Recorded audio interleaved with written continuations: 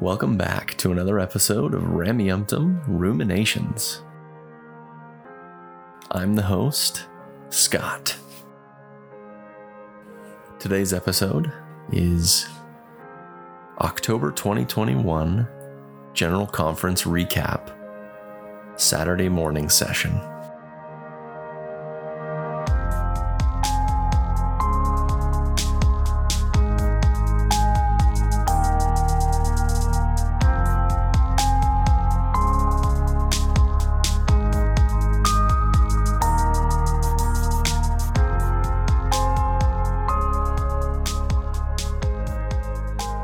Thanks for coming back to listen to another episode. Today's is going to be the first in a series of 5 where I'll go over the talks and ideas presented in General Conference.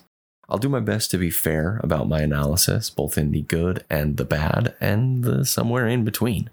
I had originally intended to do this with Paul, who was on an episode previously with me where we discussed an Elder Renlund talk. Due to scheduling conflicts, he wasn't able to come on.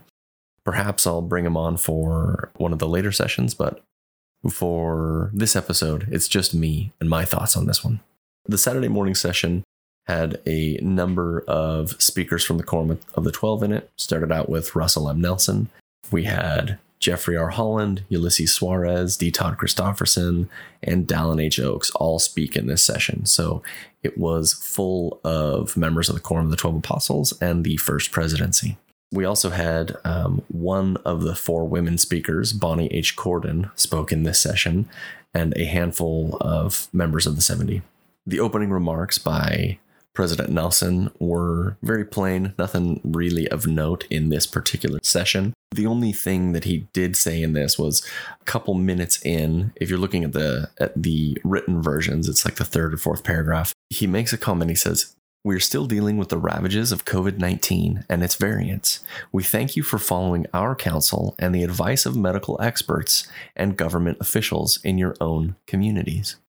Very subtly here, he's encouraging the membership of the church to listen to their local government officials and the medical experts on COVID-19 and to listen to them. This subject has been a heated debate both in and out of the Mormon Church.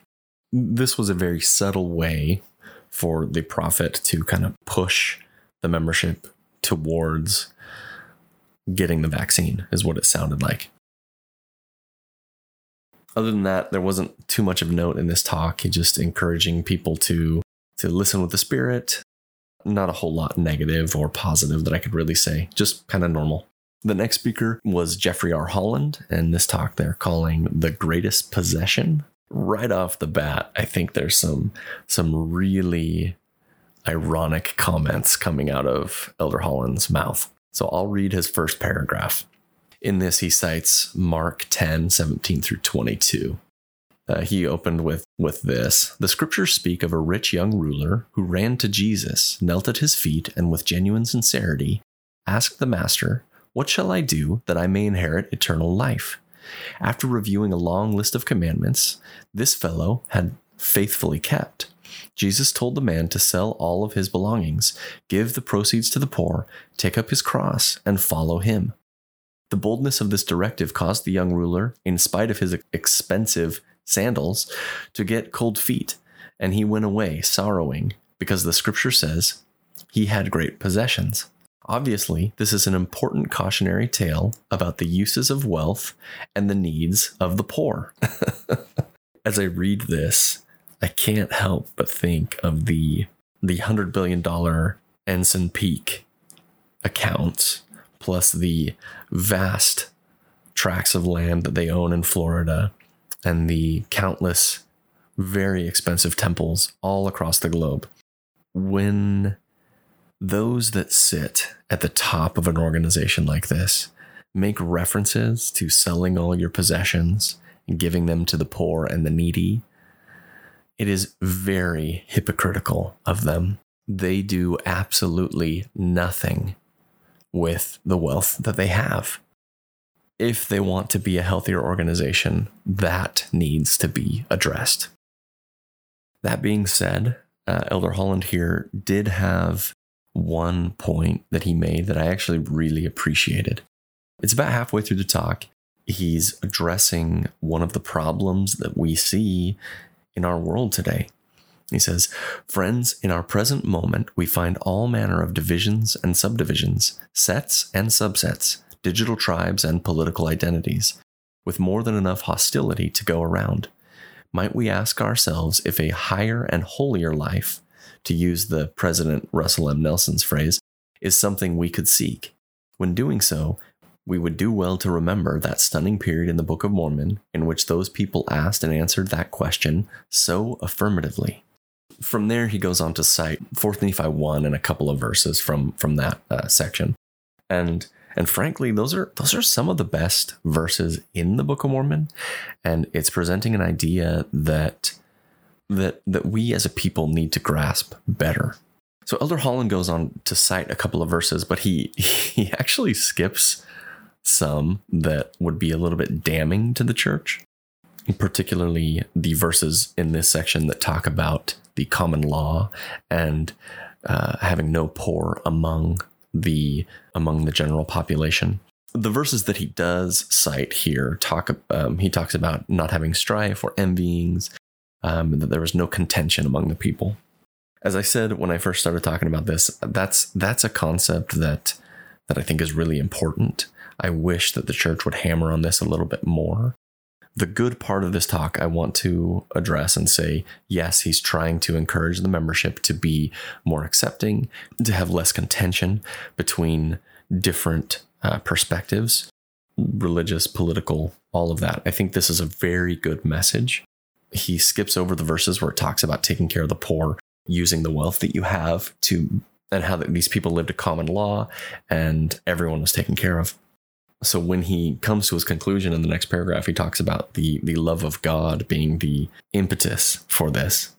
After going over 4 Nephi 1 for a minute, he says, "What is the key to this breakthrough in contented, happy living? It is embedded in the text in one sentence." And here he cites 4 Nephi 1:15. "The love of God did dwell in the hearts of the people." And here Elder Holland is talking again. "When the love of God sets the tone for our own lives, for our relationships to each other, and ultimately our feeling for all humankind, then old distinctions, limiting labels, and artificial divisions begin to pass away, and peace increases." That idea is so important. We are humans first. I wish he'd elucidated better on this point, but when we firmly place ourselves in humanity as a part of it, outside of national borders, outside of political affiliations, religious ideologies, when we recognize that we are all humans, if you're someone who's inclined to believe in Mormonism or, religion, you could say we are all children of God. This idea should be a uniting idea instead of a divisive one. But there is an uncomfortable implication about this concept. So he's saying that according to 4 Nephi 1:15, he says that the love of God did dwell in the hearts of the people. And that was their motive for taking care of each other. I don't think it would be a logical stretch to apply this same to the church and say that the church does not love its members or the world because it is hoarding the money that it could use for everyone's benefit. If the church followed these passages in 4 Nephi 1, where it talks about a common law, taking care of the poor and the needy, and that being the way that they achieved peace, they're not following it. How much good could the Mormon church do in the world if they only started using a fraction of that money? Let's just, say if they took 10% of their wealth and used it to make a better world, that would be so much money. And it would be a demonstration of love for the world. I think it's ironic that he started out talking about wealth and giving up what you own in order to follow God. He cited a chapter that talks specifically about where there were no poor among them. He skipped those verses, but then cited around them to illustrate the point that it's the love of God that's the impetus for these things. To this listener, you could follow that same line of thought and come to a conclusion that the Mormon Church does not love its people or the world. To top things off, he ends, and when he's, bearing his testimony, he starts it off. He says, "Brothers and sisters, I pray we will succeed where that rich young man failed, that we will take up the cross of Christ, however demanding it might be, regardless of the issue and regardless of the cost." When I hear a statement like that and understand the financial situation that the church is in, it's disingenuous to me. If only they would live by the teachings that they're trying to impose on the membership. The next speaker was Bonnie H. Cordon. Her talk was called "Come Unto Christ and Don't Come Alone." I don't have much criticism of her talk. A lot of it is about faith claims and belief claims. She talked about our divine identity and what the Mormons teach is that everyone is a child of God and that God loves us. Our divine identity and our eternal purpose, giving some stories. Most of it, at least to me as I listened, wasn't too out of the ordinary, and nothing jumped out at me. And frankly, I don't want to attack beliefs. If Sister Cordon here if she wants to believe these things, that's fine. For me, I would require a little bit more evidence on some of the claims that she's making. I don't like the addition that she put onto this "Come Unto Christ."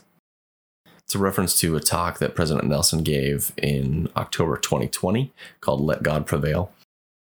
And in it, President Nelson makes the comment of that we need to come unto Christ, come now, and not to come alone.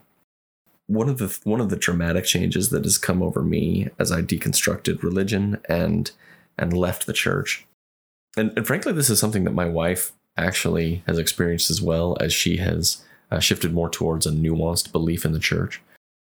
It's this idea that the way religions push missionary work on the world is so disingenuous. There's a lot of problems that go along with this. I may need to do a full episode talking about my thoughts on it, but one of the issues with missionary work is that it's a form of mental colonization that Christianity has done across the globe. These Christian nations would go and conquer the lands of wherever they were traveling and colonizing, and then they would conquer the minds of the people that were there and convert them all to Christianity and strip them of their belief systems that they held before. I don't like that. That isn't to say that I don't think people should convert to Christianity if they feel so inclined, but this push that the church has of being the one and only true church and the only arbiter of truth, and you have to come through Mormonism to access deity, I don't think that's healthy. And frankly, it's off-putting to people when they are introduced to these subjects. She goes on to say, after citing some more stories out of the Book of Mormon, she says, "Every time I read this, I ask myself, who will I bring to Christ?" And then she says, "Who will you bring?" Many of us who lived the Mormon experience sat through a gospel doctrine class, elders quorum, high priest quorum when it was a thing, Relief Society, where whoever was the ward mission leader got up and asked someone, he said, "Hey, I need," they asked for volunteers to give out the Book of Mormon and to share their testimony with a friend. For me, it was painfully awkward. As an introvert, I really don't like talking to strangers. I would just dread the idea of bringing up religion to my friends or coworkers. It just gave me extreme anxiety. It is something that I'm so glad that I've put behind me when I left the church. There wasn't much of note in the rest of her talk. She kind of hammers this point for a bit longer, talking about looking for the people that you will bring to Christ with you. The next talk was by Elder Suarez, The Savior's Abiding Compassion. Elder Suarez starts by quoting Luke 7 and the story, the woman that was considered a sinner. This isn't the woman that was caught sinning. She's washing Jesus's feet, kissing his feet, and she washed his feet with her tears and anointed them. This is one of my favorite teachings that Christ had. I think it's an excellent point, something that I'm glad that Elder Suarez talked about. He, in his talk, he's condemning the holier than thou attitude and encouraging people to see everyone for who they are and who they can be. He then relates this story to interacting with everyone around you, recognizing how Jesus would look at them and how Jesus would love them, and incorporating that philosophy in your daily practice. For me, I can appreciate a message like this, even though I don't believe in God or Jesus. The idea of recognizing the humanity in your neighbor, that's a powerful message. So I really like that he's pushing this forward. It's one of my favorite things that Jesus taught and encouraged. This talk by Elder Suarez was probably one of the best in the whole sessions of General Conference. All he's doing is covering the same concept. He's encouraging the members to recognize the humanity in other people, recognize they have trials, and he's encouraging them to be compassionate and loving. And so I think, hands down, Elder Suarez, this was an awesome talk. The next speaker in the morning session was Elder D. Todd Christofferson. His talk was called The Love of God. This one was a little bit more problematic. He's talking about commandments and how the commandments are a way that we can feel the love of God more profoundly in our lives. On one hand, I don't want to criticize a belief claim in some of the things that they believe, but on the other hand, some of these commandments are arbitrary and have nothing to do with morality. So, for example, a commandment of not drinking coffee or tea, that's not a moral question. Let me put the stipulation. If the way the coffee beans or the tea leaves are harvested is done in an immoral way, or is done harming the environment or harming the workers or the people that are harvesting it, then yes, consuming it would be immoral. But on its own, coffee and tea, either drinking coffee or abstaining from it, that is not a moral question. Sorry, I got on a tangent. The membership of the church, and when religion is discussed, the idea of sin and morality, they get conflated, where when a religion is talking about something that is a sinful behavior, oftentimes these sins, as I just explained, have nothing to do with morality. So a talk like this kind of irks me. As I listen, it's hard for me to pay attention because I just get kind of frustrated by their presentation. He goes over some ideas that might encourage kind of a toxic perfectionism. Not going to go into that too much, but he cites Hugh Nibley. He cites Elder Holland a couple of times, and he's basically presenting a perfectionist worldview where you can't have a single mistake, and it's pretty harmful. There's one more quote from Elder D. Todd Christofferson's talk that I want to cite. It was a paragraph about halfway through that I found deeply troubling. He said, "The way of the world, as you know, is anti-Christ, or anything but Christ. Our day is a replay of Book of Mormon history in which charismatic figures pursue unrighteous dominion over others, celebrate sexual license, and promote accumulating wealth as the object of our existence. Their philosophies justify in committing a little sin, or even a lot of sin, but none can offer redemption. That comes only through the blood of the Lamb.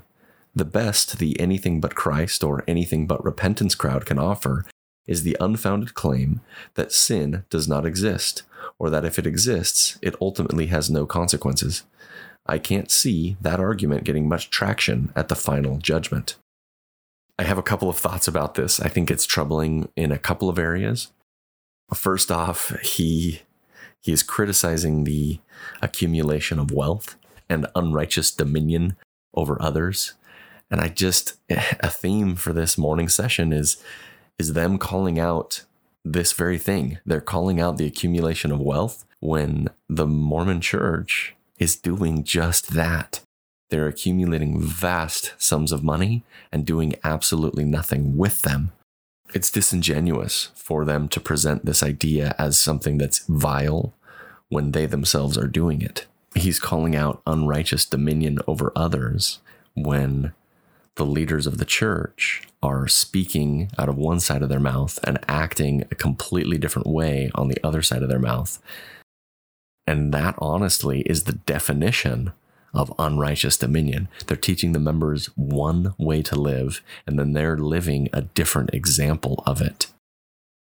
All of these men are paid a very, these are air quotes, generous stipend, but they do nothing with this money.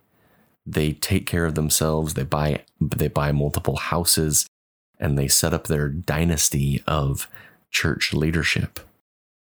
It's so disheartening for me to listen to things like this and recognize how they're being dishonest with the membership of the church when they teach ideas like this that they know full well they are not following.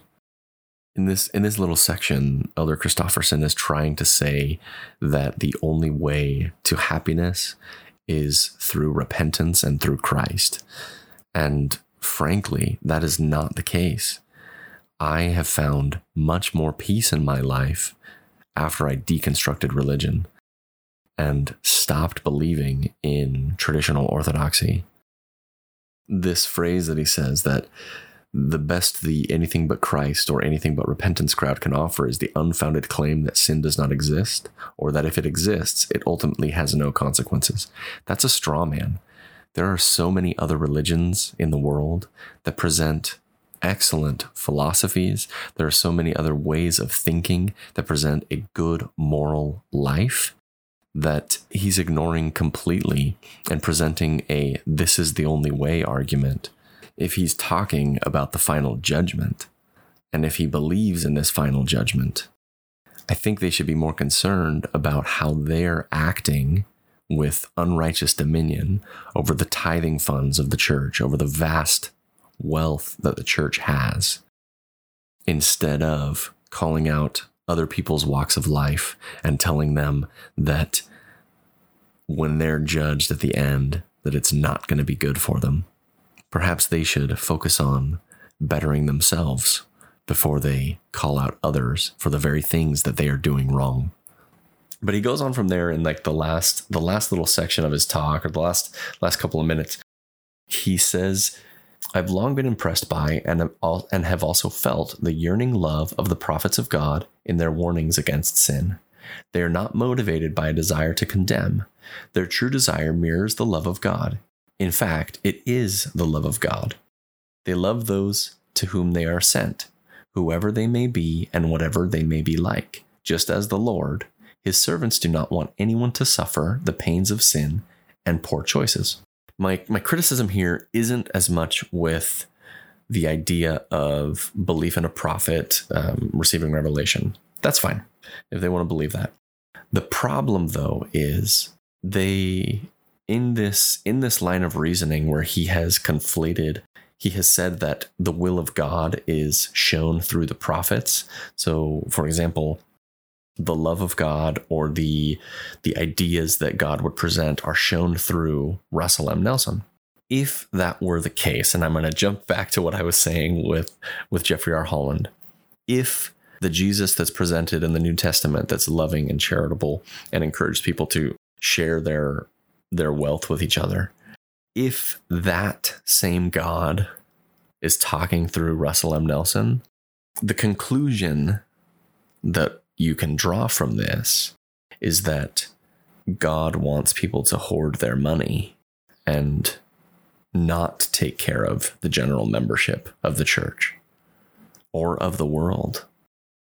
If the way they are acting with the money that they have, the assets that they have, is how God would act, then I don't know if I like that God. He presents a question that I think is really harmful for this kind of toxic perfectionism that I was mentioning. I myself experienced some very scrupulous religiosity when I practiced Mormonism, and phrases like this were very harmful for me because I was acutely aware of my inability to be perfect and to never make a mistake. Here's the question that Elder Christofferson presents that the membership should ask. He says, in acknowledging that God loves us perfectly, we each might ask, how well do I love God? Can he rely on my love as I rely on his? He cites back to 4th Nephi, just like Elder Holland. He says, here is the solution for our incessantly quarrelsome times, the love of God. And then he cites 4th Nephi 1. It says, there was no contention in the land because of the love of God, which did dwell in the hearts of the people. I just think it's hilarious that they're citing this, because one of the things that 1st Nephi talks about is how the membership acted when they had the love of God. And if these men are supposed to be the absolute example of the love of God, I see a disconnect between how they're managing the finances of the church and how this theology is being presented. That's really all I have to say about this one. There wasn't much more really of note in this talk. The next speaker was Elder Clark G. Gilbert. He's of the 70. And I don't have a ton that I want to say about this particular talk. I don't believe in the church, and so I don't agree with a lot of the things that he says. He presents an idea that I agree with. He's talking about struggles that people might face, physical, mental infirmities. He's presenting the fact that everyone has a different walk in this life and that everyone is presented with a unique challenge. And he makes this statement that I think is really good. He says, let me share 2 areas of encouragement for those facing difficult starting circumstances. First, focus on where you are headed and not where you began. And then he starts talking about this and explaining it a bit more. And the second one, he says, second, involve the Lord in the process of lifting your slope. And he gives stories, and he talks about both of these ideas a bit more extensively. To me, there's a kernel of Buddhist ideology there where the path is more important and where you're headed, as long as you're trying to live a good life. I think that's the most important thing. And that's kind of what he's presenting here with a Mormon spin. The next speaker was Elder Patricio M. Giuffra of the 70. Again, not a ton that I really want to touch on here. He talks about some church history. He talks about the pioneers. He talks about Joseph Smith and the first vision. One of the elephants in the room when you have a Latin American speaker going up and talking about Americana and pioneers in the United States, it goes to this idea that I briefly mentioned a little bit earlier in this episode of almost a colonization of the mind, where the stories that are being told by these people have nothing to do with their history or the things that happened in their world. And I just think it's sad, because there is a rich history in all of these places, whether it's a rich Mormon history or a rich cultural history outside of religion. I just wish that the way that the church presents these ideas, it didn't overshadow the rich diversity that everyone brings to the table. But because the Mormon church is so rooted in Americana, that those American stories and ideologies, they disseminate down into these other countries. And I just think that's really sad. The last speaker in the morning session was Dallin H. Oaks, and this one was called The Need for a Church. And he makes a claim right off the bat that's just untenable, but we'll get to it. He always bullet points his talks 1, 2, 3. It's kind of funny. Bullet point 1, he starts out and he says, the scriptures God has given Christians in the Bible and in the modern revelation clearly teach the need for a church. Both show that Jesus Christ organized a church and contemplated that a church would carry on his work after him. He called 12 apostles and gave them authority and keys to direct it. the Bible teaches that Christ is the head of the church, and that its officers were given for the perfecting of the saints and for the work of the ministry, for the edifying of the body of Christ. Surely the Bible is clear on the origin of a church and the need for it now. It's a little disingenuous the way he's presented this. Both of those citations that he's giving are from Ephesians. So those were written by Paul to the Ephesians, but it's ignoring the fact that nowhere in the Gospels and nowhere that we have on record did Jesus establish a church. He was born a Jew and he died a Jew. He had Jewish followers. He set apart 12 of them to be his disciples, and he called those disciples apostles. The Greek word used here, because these were originally written in Greek, apostle just means one who has been sent. So it's someone who's been sent on a mission or to do a particular service. And in the early Christian parlance, this really just meant someone who was sent to share the gospel that Christ taught. So they're trying to share the message that Christ taught. In Christ's life, he did not establish a church. He didn't, period. His followers, these disciples and apostles, and particularly Paul, they established these churches as they were traveling around. And this was done posthumously. There was no such thing as Christ's church that he set up. He was born a Jew and he died a Jew. So a claim like this that Elder Oaks is making is just untenable. We have no evidence for these claims that he's making.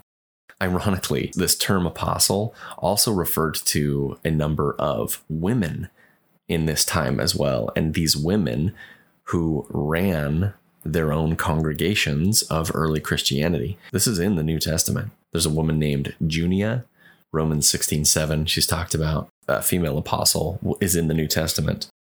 Interestingly, early Christian writers referred to Mary Magdalene as an apostle as well.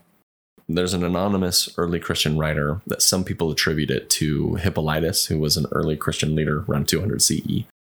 In this anonymous commentary, it refers to Mary Magdalene as a female apostle, specifically mentions that God sent these female apostles to the men. In the Middle Ages, Mary Magdalene was referred to as, they did a feminine version of the word apostle, apostola, the title that they gave Mary Magdalene at the time. Sorry, that was a tangent, got way off track. Back to the show. This was a talk that kind of frustrated me quite a bit as I was listening. I'll read some of the phrases that Elder Oaks says here. He says, "Some say that attending church meetings is not helping them. Some say, I didn't learn anything today, or no one was friendly to me, or I was offended. Personal disappointments should never keep us from the doctrine of Christ, who taught us to serve, not to be served." I recognize what he's trying to do, and it's important to shift the emphasis on serving others than being served. But this logic the reasoning for this just doesn't make sense.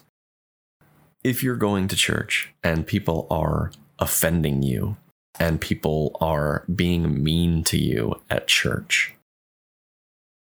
that's a good enough reason to stop going. It's good enough. You can give yourself permission to stop going to church if you were offended. Now, you can still believe in God and you can still want to go to church, but maybe a different church, one where they might treat you better.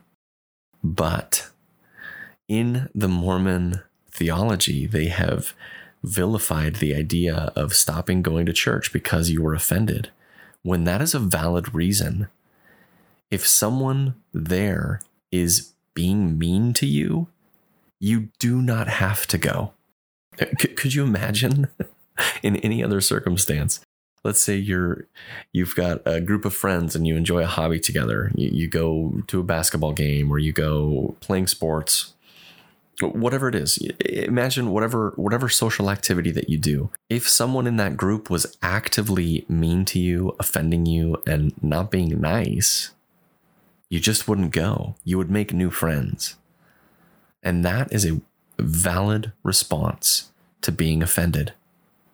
It is. And so when the church is presenting it like that's not okay, just ignore them because they're wrong. Just ignore Elder Oaks here because he's wrong. It's okay to leave if you're offended. It's okay to stop going if you're not learning anything anymore. Because frankly, the Mormon Church infantilizes its members. There's nothing new ever taught. And anytime any idea is presented that isn't something you could teach a child, it's quickly stamped out, or it's deemed, deep doctrine, and we can't talk about that here. Well, we can't talk about it anywhere in church, and so it doesn't really matter. Every member of the Mormon Church at one point in their life will have learned everything the church has to teach them. And then they can continue going and not learning anything. And that is not fulfilling. And again, if your motive for not going to church anymore is because they're not teaching you or edifying you the way they used to, that is also a valid reason for leaving. I will say this. This line of reasoning actually agrees with a little bit of what Elder Oaks is saying, but I will firmly say that he is wrong in saying that those are not valid reasons to leave. But he gives an alternative. He presents an idea based on a conversation he has with a friend. The citation that he gives is from his own talk. He explains that another valid reason to go is to go to church with the intent of being active and making a positive difference in other people's lives. I think that's valid. If someone wants to continue participating and wants to actively be a good influence on other people, I think that's great. The next untenable claim about history that Elder Oaks makes here is in his bullet point 2. He says, "We of course affirm that the scriptures, ancient and modern, clearly teach the origin and need for a church directed by and with the authority of our Lord Jesus Christ. We also testify that the restored Church of Jesus Christ has been established to teach the fullness of his doctrine and to officiate with his priesthood authority to perform the ordinances necessary to enter the kingdom of God." That was a long sentence. No, there never was a consensus in the Old Testament or the New Testament. They contradict each other and teach different ideas all the time. There was never one unanimous theology presented by every prophet in antiquity or today. This claim that he's making, that God has led his church from the beginning of time, is untenable. There's a couple of conclusions we can draw from this, but I don't think any of them are comfortable ideas for a believer in the church. In fact, the way the Mormon Church has been led and has bounced back and forth on theologies and ideologies over its 200-year history, it's the exact same thing that happened in antiquity. Each new prophet or writer in the Old Testament and New Testament, Paul had different ideas than Jesus did. There isn't a unanimous voice throughout the scriptures. And there isn't even a unanimous voice in the Mormon Church and their theology. This idea that he's presenting that there's a need for a God-led church. If God does exist, then definitely I agree. I agree that there's a need for someone to directly communicate with him, with God, and to give these messages to the people. That's not what we've observed in the history of the Mormon Church or in the world altogether. That doesn't mean that there weren't inspired people that had good ideas and concepts. There's never been an unchanging thread of theology, ever. He goes on and he talks about worship service and some of their belief claims, that worship on the Sabbath day, things like that. In Elder Oaks' closing remarks, the last 2 paragraphs, if you're reading it, he comes so close. He comes so close to getting it, and then he just kind of diverts right back into Mormon theology. He says, "In closing, I remind all that we do not believe that good can be accomplished only through a church. Independent of a church, we see millions of people supporting and carrying out innumerable good works." He then explains that this is the light of Christ, given to every man, which is fine if that's how they want to rationalize it. But I think it's important that they are recognizing that groups outside of religion can do good things in the world. But then he goes and he takes 2 steps backwards in this next paragraph. Despite the good works that can be accomplished without a church, the fullness of doctrine and its saving and exalting ordinances are available only in the restored church. It's like he almost wants to be inclusive of the rest of the world, and then he immediately says, but y'all can't get into heaven unless you're Mormon. At least that's the way I'm reading this. Feels disingenuous. It makes his previous claim feel disingenuous. And this idea that the church has been restored, when they're making a statement like this, the fact that the church has continued to make changes and contradict itself in its short 200-year history, the question I would ask is, which version of the Mormon church was the restored one? Is today's version the restored one, or is the one that Joseph Smith presented the restored one? Which one of those is the one that will exalt you and let you get into heaven? Is it the one that practiced polygamy and excluded members from priesthood blessings? Or is it the one coming in the next 100 years that's going to be equitable to both men and women receiving the priesthood, and it's going to allow marriage equality within the church and within the temple? Which version? Is it today's version, or is it that future one? Which version is the restored gospel? It's frustrating to me that they make claims like this right after making such a powerful statement of inclusivity.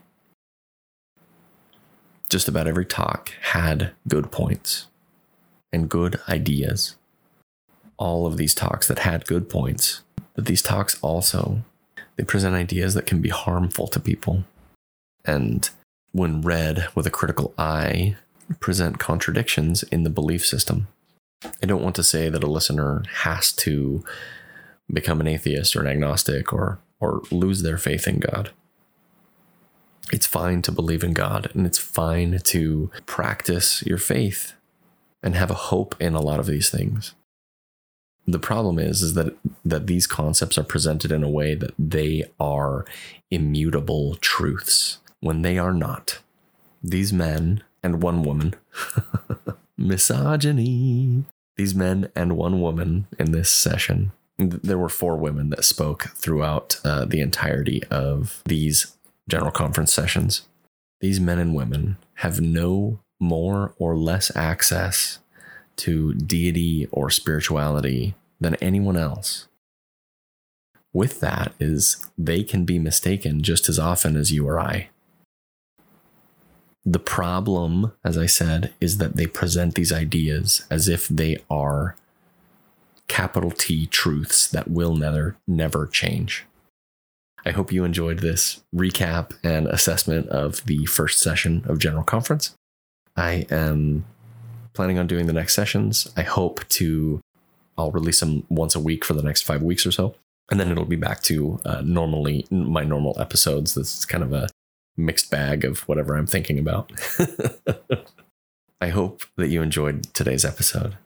If my podcast is something that you enjoy, I would greatly appreciate likes and subscribes. Write a comment on whatever podcasting app you're using.